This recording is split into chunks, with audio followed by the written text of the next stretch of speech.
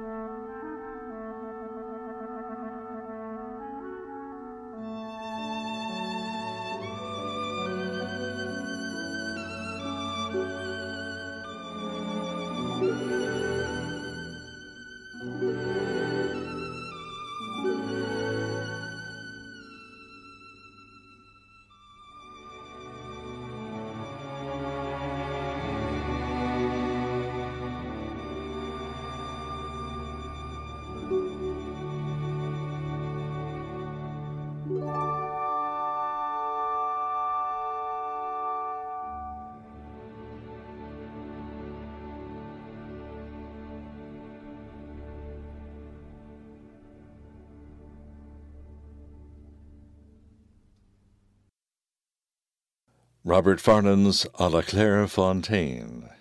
Robert Farnon was born in Toronto. He was commissioned as a captain in the Canadian Army and became the conductor-arranger of the Canadian Band, the Supreme Headquarters Allied Force, and was sent overseas during World War II. At the end of the war, Farnon made his move to England. This is Farnon's Canadian Caravan.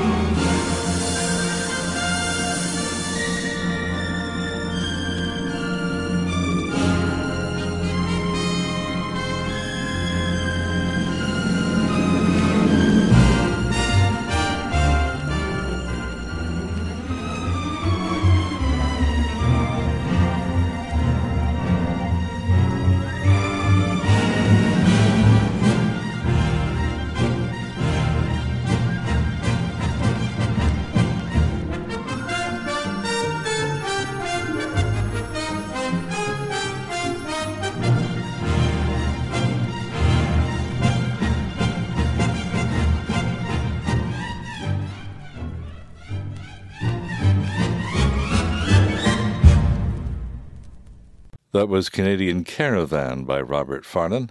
Farnon completed 3 full-length classical symphonies, a concerto for piano and orchestra, and several other orchestral pieces, including Lake of the Woods.